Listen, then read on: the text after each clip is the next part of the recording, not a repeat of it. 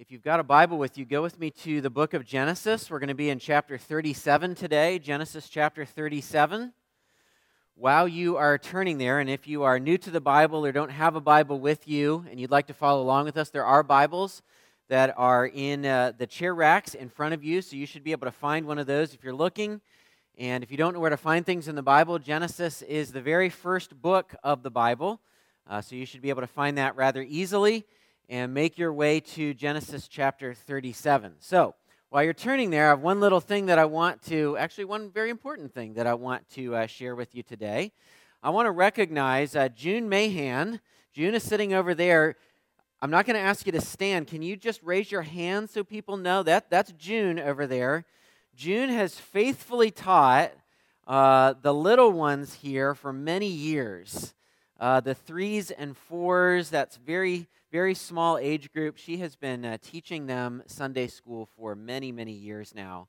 Has poured into their lives, and that's one of those things that takes a lot of work. It's a big investment, and you are believing that down the road there's going to be a payoff in that investment as you give God's word to young children week in and week out.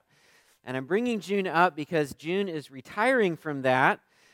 Today was her last Sunday there in that class, and so I wanted us to just honor her this morning for the service that she has done.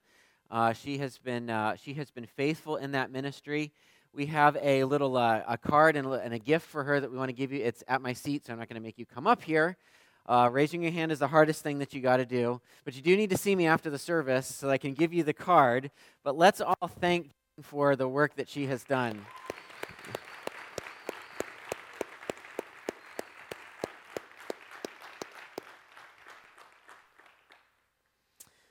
All right, if you want to be following along with us, you should be in Genesis chapter 37 by now if you'd like to be there. As a junior in high school, LeBron James was destined for greatness. Sports analysts were already talking about him in glowing terms. As a junior in high school, they were already talking about the fact that he was not going to need to go to college, that he was going to just skip college entirely, and that he was going to be able to go straight from high school into the NBA. And not only was he going to be able to go straight from high school into the NBA, but people believed that he was going to be good right away, even in making that jump. He became so popular that his high school basketball games had to be moved from their high school gym to a larger stadium because there were so many spectators that were coming to watch. ESPN started bringing their cameras and broadcasting his junior high school basketball games on national television because there was such a desire to see him play. And at the age of 17 years old, he made the cover of Sports Illustrated. And not only did he make the cover of Sports Illustrated at 17 years old, but in big block letters, the headline next to his picture, you may remember this, I still remember it, but I guess I'm a basketball fan, and you may not be, but I can still remember it. These big block letters, the caption, "The Chosen One." Can you imagine at 17 years old walking by the newsstand at your 7-Eleven and seeing your picture on Sports Illustrated with the term "The Chosen One" next to your face? I don't know about you, but my ego would not be able to handle that. I would be insufferable to be around. I know, I'm insufferable to be around now, okay? And I'm not even on the magazine. People were calling him the next Michael Jordan. The expectations on LeBron James were sky high. In fact, when he was young and he was being interviewed, he recounts in a story that one person in the interview told him that if he was anything less than a first ballot Hall of Famer by the end of his career, his whole basketball career would have been a failure. Can you imagine carrying those kinds of expectations? His early fame, of course, drew detractors, critics, and of course, people that were jealous of him and jealous of the future that he seemed to have. There were people in his life and people who were writing about him who seemed like they wanted to see him fail. The weight of those expectations would have been almost too heavy for anyone to bear. Well, today we are going to be looking at another 17-year-old. This 17-year-old also struggled under the weight of his own destiny. And while Joseph never appeared on the cover of Sports Illustrated, to my knowledge, he could have had that caption put next to his picture, "The Chosen One." Because in a very real sense, Joseph was the chosen one.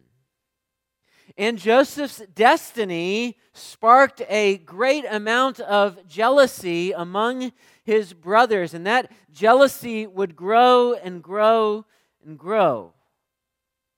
That jealousy would eventually lead him on a journey that would take him from the fields of the promised land where he worked as a shepherd to places of power in one of the greatest nations in the known world at that time, Egypt. But if you come from a church background, or if you've ever read these stories in the Bible before, as many of you have, then you know that the path to Joseph's destiny has a lot of detours along the way. There are a lot of difficult things that he is going to have to face as he steps into the destiny that God has for him. But I want to begin talking about this story of Joseph. It begins in Genesis chapter 37. If you've been with us in our series in Genesis, then you know that the author of Genesis has put within the book several markers that clue us in that we are looking at a new section. And this verbal marker is this little phrase, "These are the generations." And when you see that phrase, "These are the generations," that is our author's way of showing us that we're starting a new section. Now, not every one of these new sections is a story. Sometimes that phrase, "These are the generations," just gives us a genealogy of some kind. But other times, "These are the generations" is the author's way of telling us, "I'm now about to tell you the story about so-and-so." And we're going to see that in verse 2 of Genesis 37. So if you're there with me, let's read the first 4 verses together. This is what the Word of God says in Genesis 37 and verse 1. "Jacob lived in the land of his father's sojournings in the land of Canaan. These are the generations of Jacob. Joseph, being 17 years old, was pasturing the flock with his brothers. He was a boy with the sons of Bilhah and Zilpah, his father's wives. And Joseph brought a bad report of them to their father. Now, Israel, remember Jacob's name was changed to Israel, and so we see his name interchangeably throughout the rest of the narrative being Jacob or Israel. Now, Israel loved Joseph more than any of his other sons because he was the son of his old age. And he made him a robe of many colors. But when his brothers saw that their father loved him more than all his brothers, they hated him and could not speak peaceably to him."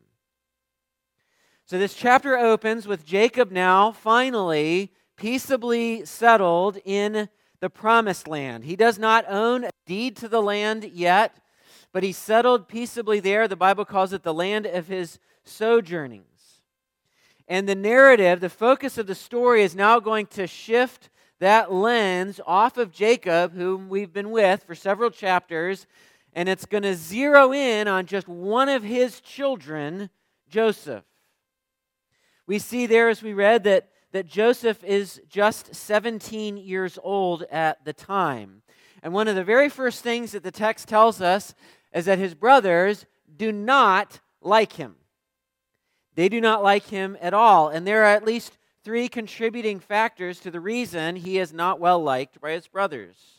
The first is his mother. He's referred to in our text as being in the fields with the children of Bilhah and Zilpah. And let me remind you, Jacob took 4 wives, and those 4 wives had a bidding war for Jacob's affections by having a competition to see how many children they could have. Jacob had a favorite wife among them. Her name was Rachel, and Rachel is not able to have a child until the very end. So these 3 other wives are having babies, and Joseph is number 12.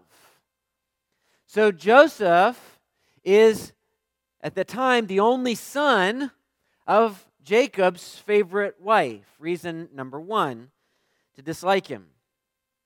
The second was Joseph's apparent integrity. His father asks for a report of what his brothers are doing in the fields, and the text tells us that he brings back a bad report, and we might read that as Joseph just being an annoying tattletale. But the text doesn't really give us any indication that's what is actually the case. The text is simply telling us that Joseph is telling his father like it is. Reason number 2, he's extremely disliked. And then, of course, the third reason that he's disliked is he's got a fancy robe.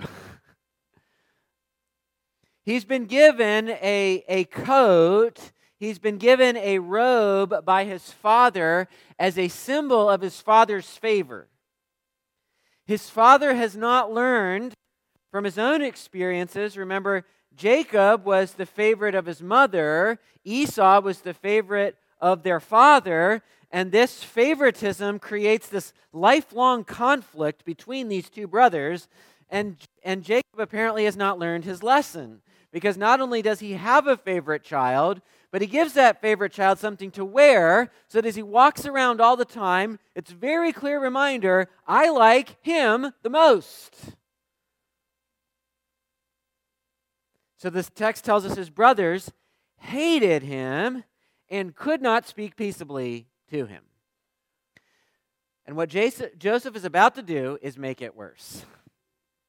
Look with me at verse 5. The Bible says, now Joseph had a dream, and when he told it to his brothers, they hated him even more. He said to them, hear this dream that I have dreamed. Behold, we were binding sheaves in the field, and behold, my sheaf arose and stood upright, and behold, your sheaves gathered around it and bowed down to my sheaf. His brothers said to him, are you indeed to reign over us, or are you indeed to rule over us? So they hated him even more for his dreams and for his words. Now, I've told you before that Genesis is not just a book of history, though it is that. Genesis is also a work of literature. And Genesis is carefully and artfully arranged. And as we've traveled through the book together, I've tried to point out ways that it's carefully and artfully arranged. And I'll just point out one more to you as we're talking about the story of Joseph as it begins in 37 and goes through the end of the book. The story of Joseph is arranged around 3 sets of dreams. So 2 dreams, 2 dreams, and 2 dreams. Joseph has 2 dreams. Then he's in prison and there's 2 more dreams. And then there follow 2 more dreams after that. Joseph has things revealed to him about his own destiny through his dreams, and he is going to interpret the dreams of others as his life moves forward. But Joseph has a dream about the harvest time, and he uses imagery that would have been very familiar to them. I've got a picture that I want to put up for you of sheaves, because I don't see sheaves very often, and maybe you don't either, unless you have more of a rural background. So what I have there on the screen behind me is a picture of sheaves. It's wheat, it's grain that has been bound together, has been harvested, and then has been bound together in manageable chunks that can be carried around. And you can see there a field full of sheaves. And Joseph gathers his brothers around as he's wearing his fancy coat and says, "Hey, I've had a dream. We were all working in the field. We're all binding sheaves, and mine stood up, and your sheaves all bowed down to mine." And that went over great. His brothers were thrilled to know that their youngest, and you've got to think the age gap between Reuben, the oldest, and Joseph, the youngest, at 12, the age gap has got to be significant between them. They're less than thrilled to hear about this. And they ask him if he really believes that the 12th child out of all of them is going to be ruler. And if you've been keeping a hate counter going, they've said for the third time, the text has told us for the third time, they've hated him even more. In verse 4, verse 5, and verse 8, their hate for him is carefully recorded for us. But Joseph can't stop having dreams. Let me refer you then to verse 9. The Bible says, "Then he dreamed another dream, and told it to his brothers, and said, Behold, I have dreamed another dream. Behold, the sun, the moon, and 11 stars were bowing down to me." But when he told it to his father and to his brothers, his father rebuked him and said to him, "What is this dream that you have dreamed? Shall I and your mother and your brothers indeed come to bow ourselves to the ground before you?"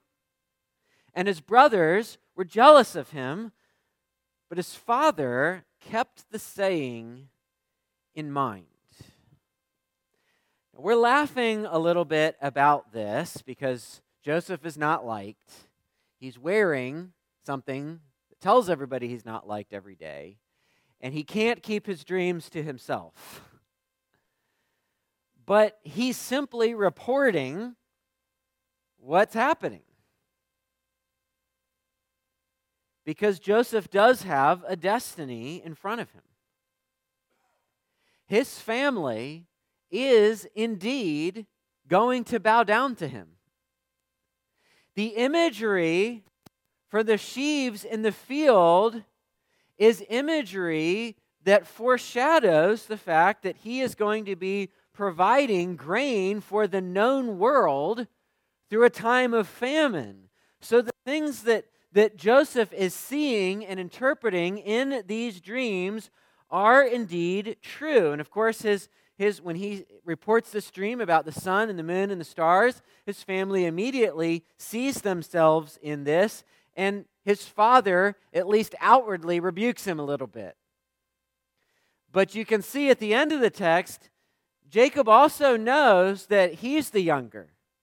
He knows that convention has not always worked, even in his own circumstances, that there was a prophecy about him that the older would serve the younger. And so this is not new territory for him. And so it's almost like Jacob hears these dreams, rebukes him outwardly, but also files it away as if to say that there may be more to this than he's letting on. That's as far as we're going to go in the Joseph story this morning. Regardless what any of them knew at the time, Joseph did indeed have a destiny in front of him. His family was going to bow down to him. Almost the entirety of the known world was going to bow themselves down to him. And that sounds great, right? Who doesn't want that destiny? You're telling me at 17 years old, I get to be the chosen one? That I'm gonna arrive at a place of significance and power and fame that is so great that I can have a dream about it telling me that the sun, the moon, and all the stars are going to bow down to me. I'm in for that. That sounds fantastic. But if Joseph had only known the path that actually lay in front of him, he may not have been so excited. He may not have wanted to walk that path if he had known all of the steps along the journey, because that path is going to involve betrayal of the deepest kind.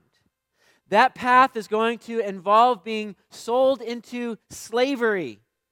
That path is going to involve being falsely accused.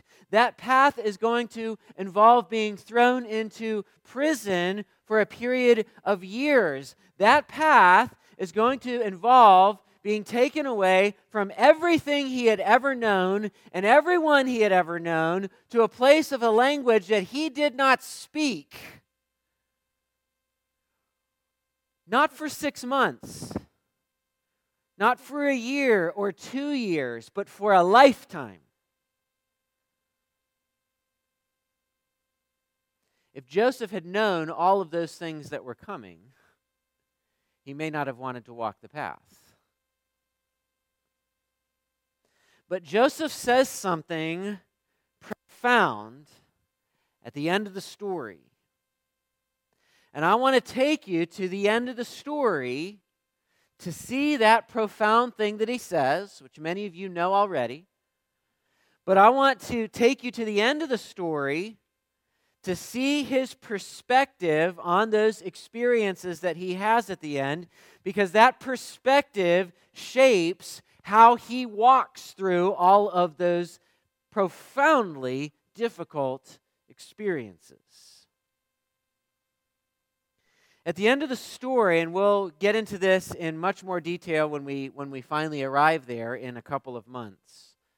But in the very last chapter of Genesis chapter 50, Joseph is having a conversation with his brothers, and he reveals in the course of that conversation the kind of perspective that enabled him to experience betrayal and imprisonment and false accusations and being forgotten and all sorts of other things. He reveals his perspective on that in Genesis chapter 50 and verse 20.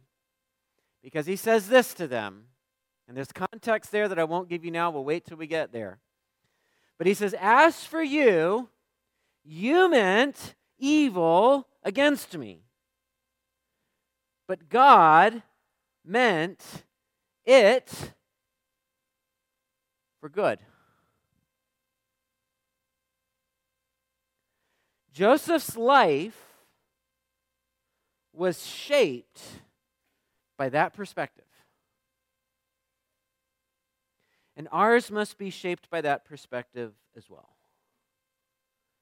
Which is why the truth that I want you to walk out of this room with this morning is very simple, very difficult to apply to our own circumstances, but is as true today, now, as it was for him there then. It's simply this: God means it for good. God means it for good. It is a tiny word, one of the smallest words in the English language. But that tiny word, it, in God meant it for good, encompassed a huge number of things. It is absurdly reductionistic the way Joseph talks to his brothers about it. When he says God meant it for good, this little pronoun is referring to a whole bunch of very painful life experiences. So as we work through the rest of this book together in the next few weeks, we're going to explore exactly what the it is or was in Joseph's life that God meant for good. But the it in Joseph's life was not something that is just true for Joseph, as I said just a moment ago. It's something that is true for every single person here if you are a child of God. If you are a Christian, if you are a follower of Jesus, if you have been born again into God's family, then you need to know that God means it for good for you as well. Joseph shows us in practice what the New Testament teaches us in principle. And I'm going to go to a verse that should be familiar to many of you, Romans chapter 8 and verse 28, which says this, "And we know that for those who love God, all things work together for good. For those who are called according to His purpose." That verse, if you are a Christian, makes a reference to your destiny. What is the last phrase of that verse says? It says, "To those who are called according to His purpose." If you are a follower of Jesus, if you have been born again, if you are a Christian, then you have a fantastic destiny ahead of you. God has called you from darkness to light. He has transferred you from the kingdom of darkness into the kingdom of His beloved Son whom He loves. And He has an eternity for you where He is going to lavish you with the riches of your inheritance in Christ. You haven't even begun to think or understand the destiny that lies in front of you as one who has been called according to God's purposes. The Bible says that people that fit that category, the people that are going to enjoy that kind of destiny, the Bible says that those kinds of people are the people who then need to view all of their life experiences, the good, bad, and ugly, through the lens of the reality that God is going to work all things to that good end.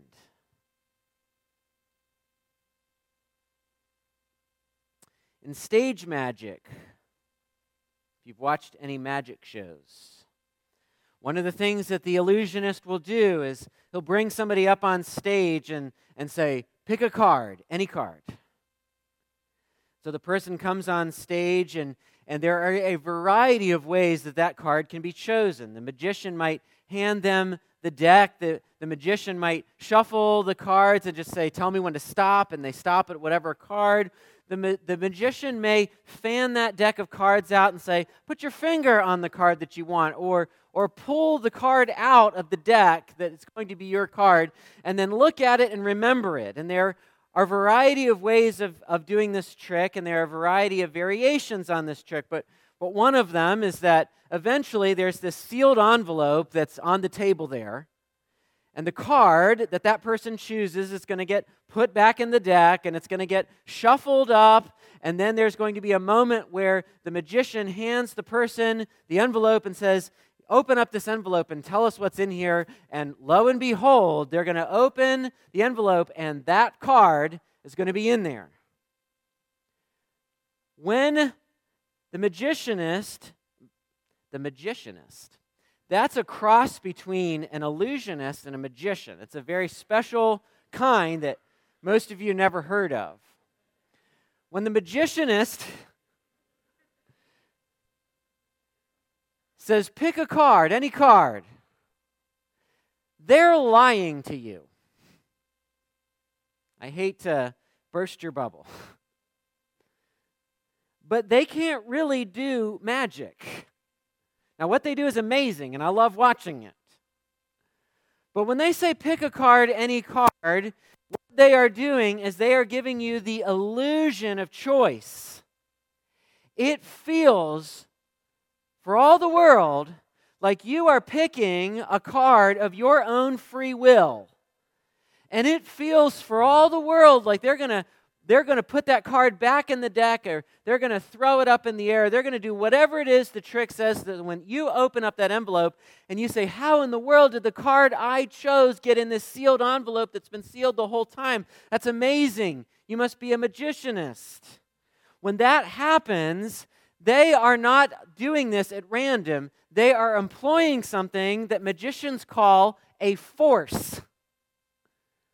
A force is when a magician makes you choose the card they want you to choose. And they have a variety of ways of doing that through sleight of hand and all sorts of other means to make sure that you and everyone else in that theater feels like you've drawn the card at random, but they made you pick that card. And there's a reason they made you pick that card. They have to have that card in the sealed envelope. They're using a force to ensure a predetermined outcome. Now, we have, in the English language, all kinds of phrases that come from the world of cards. When we'll say something like, the deck is stacked against me. And what do we mean when you say that the deck is stacked against you? Well, you mean that there is some sort of unfair thing happening here. That somebody has some sort of unfair advantage against you because someone has manipulated the deck. It's stacked against you. Or we'll say things like, we've been given a bad hand. What do we mean when we say you've been given a bad hand? It means as you look through that hand of cards that you're playing in the game, you don't have anything that's going to win. There's nothing that you can do. There's nothing that you can do with that hand of cards to be successful. Or we'll say something like, well, you've just got to play the hand you're dealt. And what do we mean by that? We mean that no matter what hand you have been dealt, you don't get to look at somebody else's hand and say, well, I wish I had those cards. If you're playing a card game with somebody else, you hold your cards close to your chest. You're not supposed to show them to everybody else, and you don't get to look at your hand and everyone else's and say, well, I actually want hers. You've got to play that hand. You have to accept and work with the circumstances that you're given. And as we use those phrases from the world of cards, it's true. Very oftentimes, the deck is stacked against you. This world is not fair. It cheats.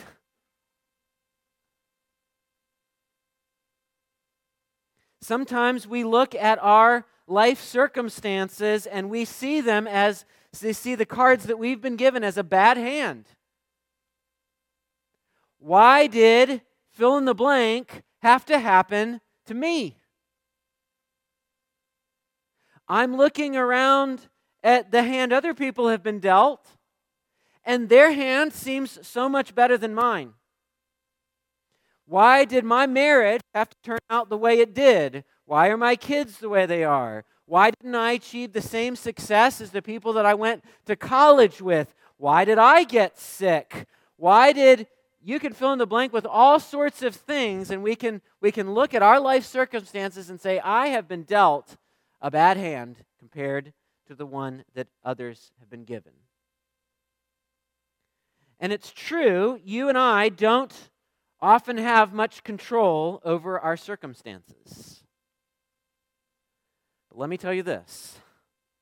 There is something that we often don't take properly into account.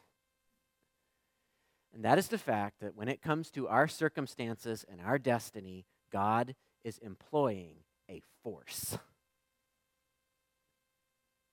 It doesn't matter which card you pick or which hand you're dealt, because God has already decided that the whole thing turns out good.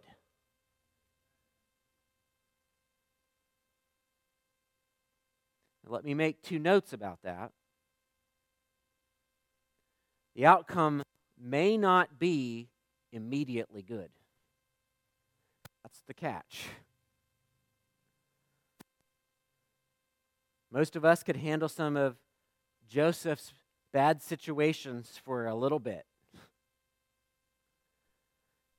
But as you're reading through the story, you start to think, this guy has the worst luck of anybody in the entire universe.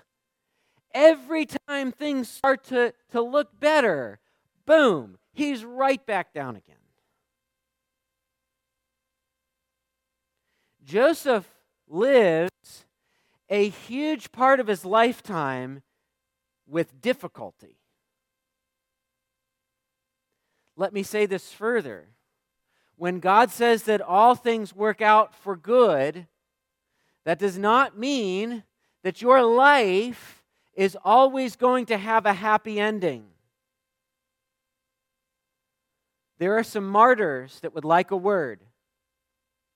If we think that God owes it to us, that we have some bad experiences along the way, but there's a nice bow tied around the life at the end. So we need to make sure we're working with a zoomed out enough perspective to recognize that when God intends everything for good, that doesn't mean, it's been 5 minutes, God, where's the good? You might have to wait a lifetime for it. You may not see it until you see the face of Jesus. But it doesn't change the fact that it ends good.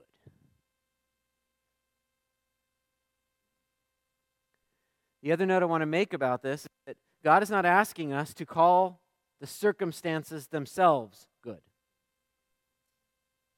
In fact, the Bible tells us, pronounces a woe on those who call evil good. Let me say what I mean by that.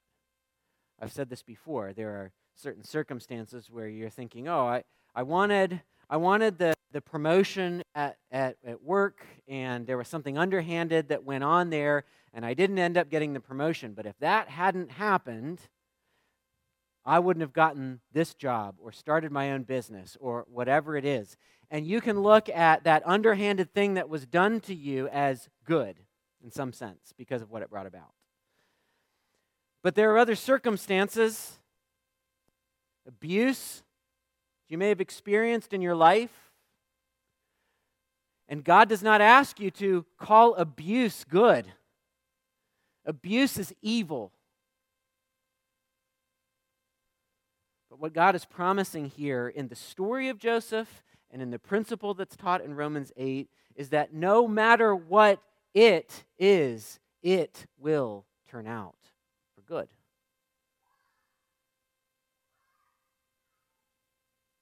So, as we begin to close this morning, I want to ask you a question, and I want to ask you to really think about this question. Maybe even write the answer or answers to this question down. We've been talking about this tiny word, it, encompassing a whole lot of painful things in Joseph's life. So I want to ask you the question that is the title of the sermon today. What's your it?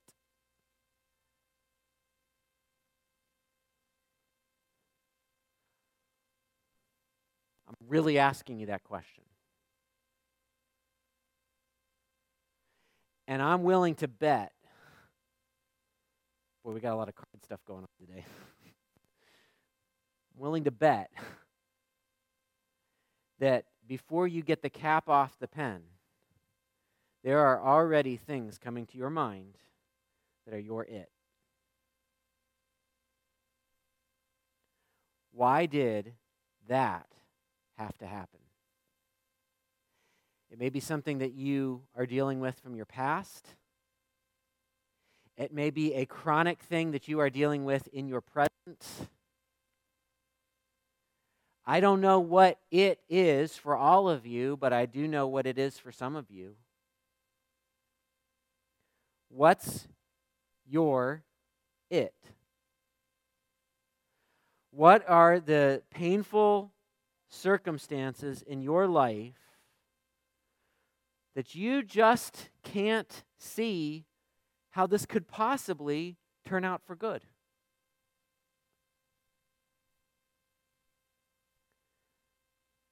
whatever your it is, and I journaled through mine last night, but whatever your it is, the thing that I want you to walk away trying to believe this morning, because it's a fight to believe. What I want you to walk out of here trying to believe, asking for God's grace to believe, is that whatever your it is, God intends it for your good.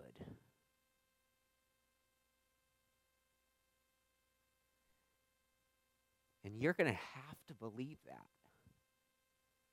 to get through some of the things you're going to have to get through.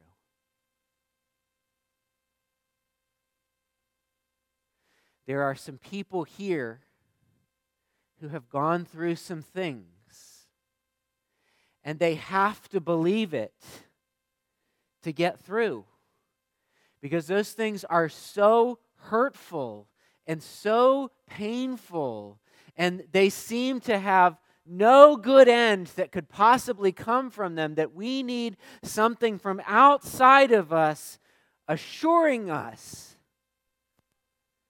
that even if this ends this way, even if your life ends because of this, God's going to turn and He's going to force it.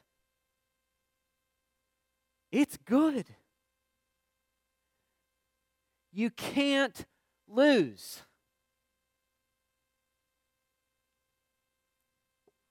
As I said, we can't even imagine how good it will be.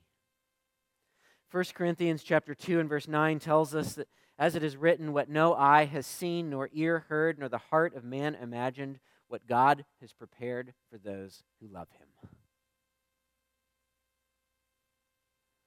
Not even your own death can separate you from that destiny. So, I've hinted at this, but I'll finish this way. To those of us who are here this morning, and maybe you're on the front end of life, maybe you haven't experienced great difficulties. Maybe your it is as small as that word right now. But if your life is like the rest of ours, you're going to experience some stuff. And it's going to help you greatly as a young person if you can have Joseph's perspective from the end of his life at the beginning of yours.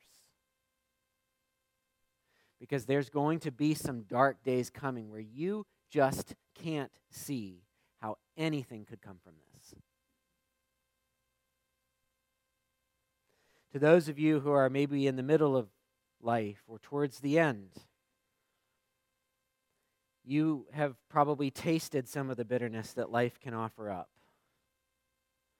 But you don't have to live in bitterness. You've experienced loss, but you don't have to live in loss. You've experienced betrayal. You don't have to live in unforgiveness. You can let go of those things if you're willing to grab a hold of the fact that God means it all for good.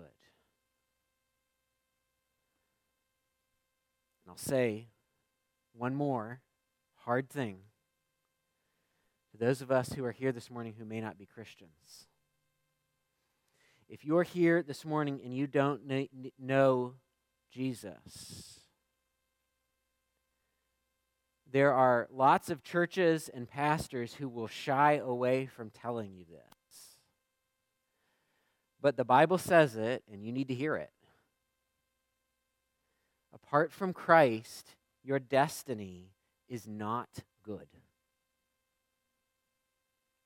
And God is, in fact, not working all things for your good. And apart from Christ, your destiny is one of condemnation under God's wrath. And that might be making people uncomfortable to even hear me say that, because we don't like to say that, but the Bible says it. And we are being dishonest with the Bible if we present salvation as an eternal benefits package without saying what the stakes are. The stakes are high. They are the highest stakes you could possibly imagine. And while I don't believe that it is an effective evangelistic strategy to try to scare people into heaven, if you are here with us this morning and you are not a Christian, then we lovingly want to tell you that your destiny apart from Christ is not good. But the good news of the gospel is that Jesus gave himself as a sacrifice for our sins and rose again in triumph over sin and death, so that you could come to him in repentance and faith, be welcomed as a child into God's family, and start to experience the destiny that God lays out for all those who love him. Here's what we would ask you to do now with this information. The Lord is working in your heart right now. We would just ask you, wherever you are, to bow your head and to talk to the Lord while we sing. You don't have to do anything to make yourself stand out. You can stand with us. You can sit at your seat. If you need help, there's going to be people up on either side here that will talk to you about this. But don't leave this place today and put it, because you do not know if you have tomorrow. For the rest of us, you've written down what your it is. Maybe as we sing today, you just need to speak to the Lord and reaffirm to him, ask him to help you believe that whatever it is, it ends good. Let's pray.